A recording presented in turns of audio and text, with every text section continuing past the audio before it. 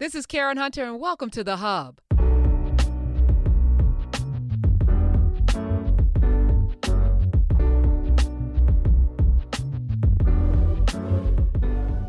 The Party of Lincoln, it was a brilliant idea that never took off. But now people are considering it, and I'm grateful because as we talk about this political process and whether or not we have power and whether our vote counts and whether all of these politicians are the same, it's the lesser of two evils, this is what power looks like. Okay, I don't like any of these candidates, so let me form within the confines of the structure an arm that I can pull levers with, right?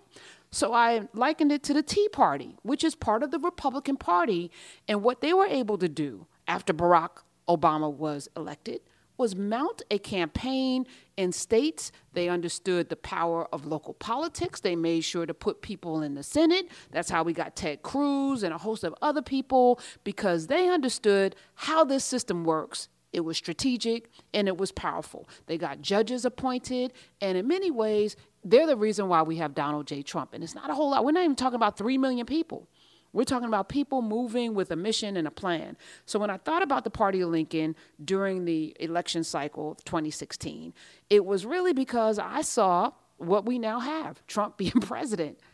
And I was like, the only way we can thwart this with this flawed candidate on the other side is by showing up in these primaries and making sure we vote for somebody who, A, can't beat Hillary Clinton, and B, if they happen to beat Hillary Clinton, we at least have somebody that we can work with because we put them in office. Much the way Jim Kleinberg has a lot to say right now in the Joe Biden campaign. I'm just saying, this is what power looks like in America, and America has a particular kind of system. So up next, you'll hear me talking with Sway Calloway, Sway in the Morning on Shade 4-5 on SiriusXM about the Party of Lincoln app, which I pivoted from being a political tool to an informational tool. And it's still available, still number one in the GovTech sector, because on the Party of Lincoln app, you have everything from the Constitution to running for office and how you can do that.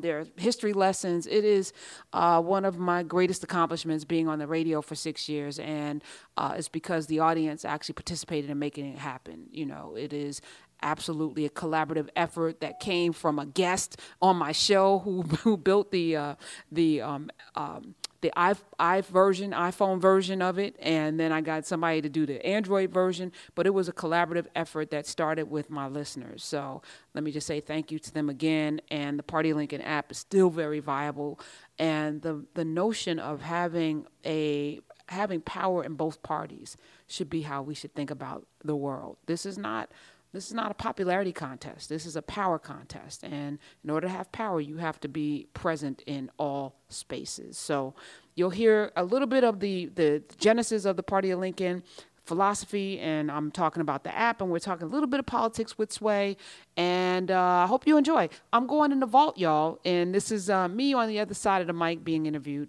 by Sway Calloway. And this podcast is brought to you by Ashford University. When you're thinking of your future, you're thinking of your goals, you also need to be thinking about the skills you need to reach those goals. And Ashford University will allow you to dare to dream and dream big, all right? Ashford University's online bachelor's and master's degree programs will allow you to learn all of the skills you need on a convenient and flexible schedule. At Ashford, they have expert faculty that will give you real-world experience and real-life tools so that you can live the life that you want to live. You can pursue degrees in one of Ashford's 60-plus programs like business administration, healthcare administration, and psychology. You can do it from the comfort of your home. 24/7 access to your classroom you'll have, daily support, and financial aid is available. Ashford will give you the tools you need to go from dreaming to actually doing. So go from dreaming to doing. Your bigger future is ahead of you at Ashford University. There are no fees to apply, no standardized testing required to enroll. Go to ashford.edu/Karen. That's ashford.edu/Karen. ashford.edu/Karen. Not all programs are available in all states. Up next, me being interviewed by Sway Calloway. I'm going to come back and talk politics with Karen and Mike Muse to Sway in the Morning, Shade 4-5. I thought it was an interesting interview, and got to hear a little bit about Donald's personal life. And here's some of the things they said. Check this out. When I'm wounded, I go after people hard. okay? And I try and unwound myself. You got to get over it. Fight back. Do whatever you have to do. Bimbo? Well, there was a retweet. Yeah, did I say that? Many times. Ooh, okay. Excuse me. Not the most horrible thing, again, politically, not the most. Over your life, Megan, you've been called a lot worse. Oh, wow. Yo, man, this dude is classic, man. Yo, she was like, why you call me a bimbo? I didn't call you that. She said, you retweeted people calling me bimbo, bro. He said, excuse me. You've been called a lot worse, Mike Miller. You've been called worse than that. Come on, Megan. What was this all about? Was this an attempt for a makeover for Donald Trump? And how do you think it turned out? Yeah. What you're saying is that Trump is beginning to pivot. And I think over the next month or two, we're going to see what type of candidate does Donald Trump evolve in as he pivots from the primary to the general. What also we're going to find interesting is that Trump is about to begin to onboard a lot of political consultants and advisors now, much more in greater form than he did in the primary. And as that begins, as these handlers and consultants and strategists begin to get in his head about how to pivot to make yourself more appealing to the quote-unquote general electorate, I'll be curious to see what does Donald Trump begin to do with that. Does he then begin to internalize it and to accept it and to make change on it, or does he stick with his guns and his guts, which has gotten him this far? Because what has worked for him is that he has been off-grid, if you will, and he hasn't done the traditional political things or said the traditional political things that politicians usually do. Yep. That's the reason why his demographic loves him.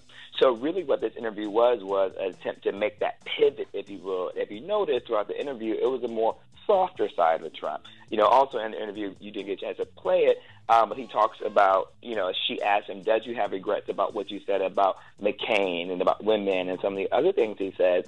And he says, he doesn't necessarily have regrets, but he definitely, looks back, wishes he could have said some things differently, but he says that's how it is kind of in the heat of the moment. Yeah. So you see this tone changing a little bit. And so I don't know, Donald Trump is this very unusual candidate in the primaries, as I've always said from the beginning, that he would win the Republican primary and become the nominee. So now it's just a matter of who does he become. I think Donald needs to, and I can't believe I'm even giving him advice, but he just needs to stick to his guns and stick to what has made him. Stay with the formula that made him with it, because he also said if I hadn't acted that way, I wouldn't be where I am now.